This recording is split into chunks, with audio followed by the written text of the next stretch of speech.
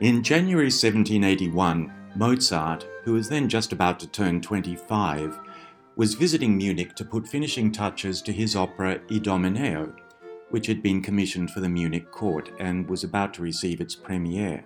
Now, for most composers, completing your first major opera and overseeing its premiere might be enough, but not for Mozart, because he found time to write a chamber work for the court orchestra's phenomenal principal oboist, a gentleman called Friedrich Ramm.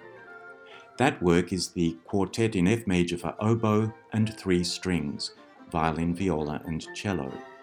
We can judge Friedrich Ramm's enormous capabilities by the virtuosic part Mozart created for him, a part which also takes advantage of recent improvements in the oboe's mechanism, which is why you will hear a few very high Fs above the stave popping out here and there. The first movement is a sonata form allegro, and Mozart takes a good deal of care in the development section here. This quartet is already in advance on his earlier flute quartets.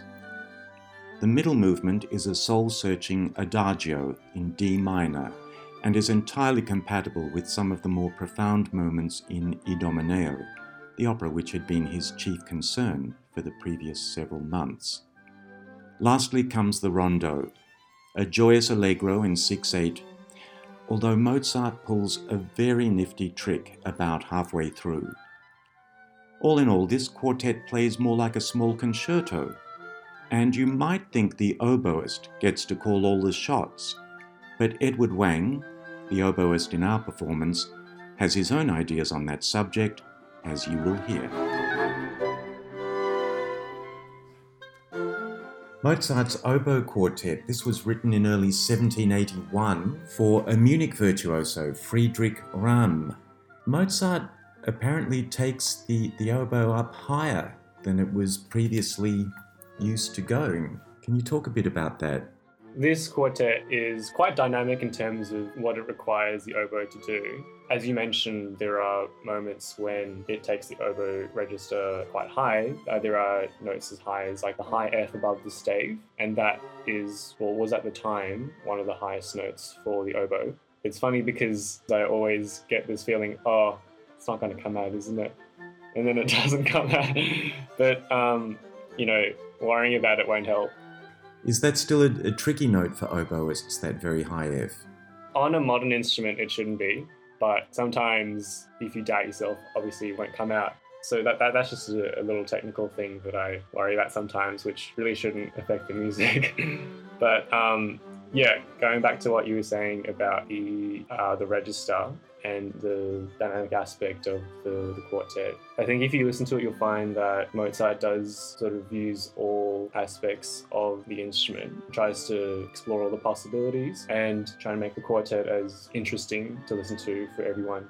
In terms of character, the first movement is like this really stately, excited person just, going for a lovely walk down the street. And then the second movement is like everything has been taken from that person. It is just such a devastating little number. And then back to the third movement, it's like, oh, everything was actually fine in the end. It's like, oh, this person hasn't lost anything. And if anything, they're probably happier than they were in the first movement. So it's like this really funny contrast between how much a person can vary over the course of a day. And this quartet only goes for 15 minutes. So it's like there is so much changing in this music. It is incredible. And he uses like the register for that. He uses the long phrases and like the short phrases and like the different types of articulation, like everything in that quartet, from the oboe writing to the string writing, there is so much variation and so much interest. We had a lot of fun going through all the details and trying to make every single gesture of that piece really convincing. Well, I want to talk about that because we call it an oboe quartet. It's of course an oboe with 3 strings, but it's not a wind quintet. It's not a string quartet where everyone gets a say. This seems to me it really is the oboist's show. How much leadership did you have to show, and how much of a say did everyone else have in the final interpretation? I would have to probably quantify it as 25% each. My approach to chamber music is never more than my share. It's called an oboe quartet, but it's a quartet. It's not an oboe concerto. Yeah, I don't like thinking about it as if I'm, the star of the show. In some cases, you really need to be, but I think in this quartet, you really don't want to be. There's so much like beautiful inner workings of this quartet. I try to encourage the other guys in the quartet to absolutely make the most of what they're playing. The cello line is actually really stunning, despite having the fewest notes of all players in the group. There are so many harmonic changes that it drives that are actually incredibly interesting to listen to just by themselves. That's especially true in that very beautiful and poignant slow movement, I think. The harmonies in the three-string instruments are really extraordinary. But you're right that there's an incredible mood change between the three movements. Now, the last movement is a really gorgeous rondo in 6/8 time. And I think Mozart's kind of the king of 6/8, I've decided. I don't think anyone writes better 6/8 movements than Mozart, and this one's a real ripper. But he does something really nifty about halfway through. Can you explain to us, please, what happens about halfway through this movement?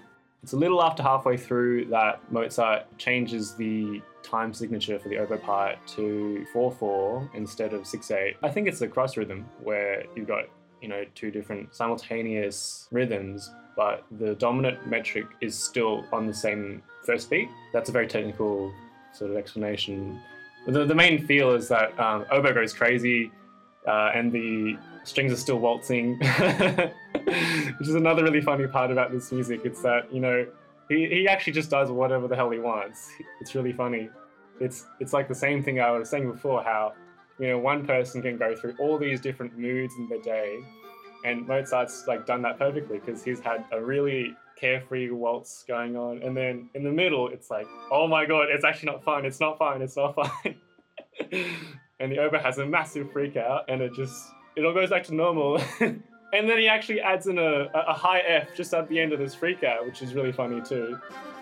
Well, Eddie, I really enjoyed your performance, and thanks so much for talking with us. Thanks for having me.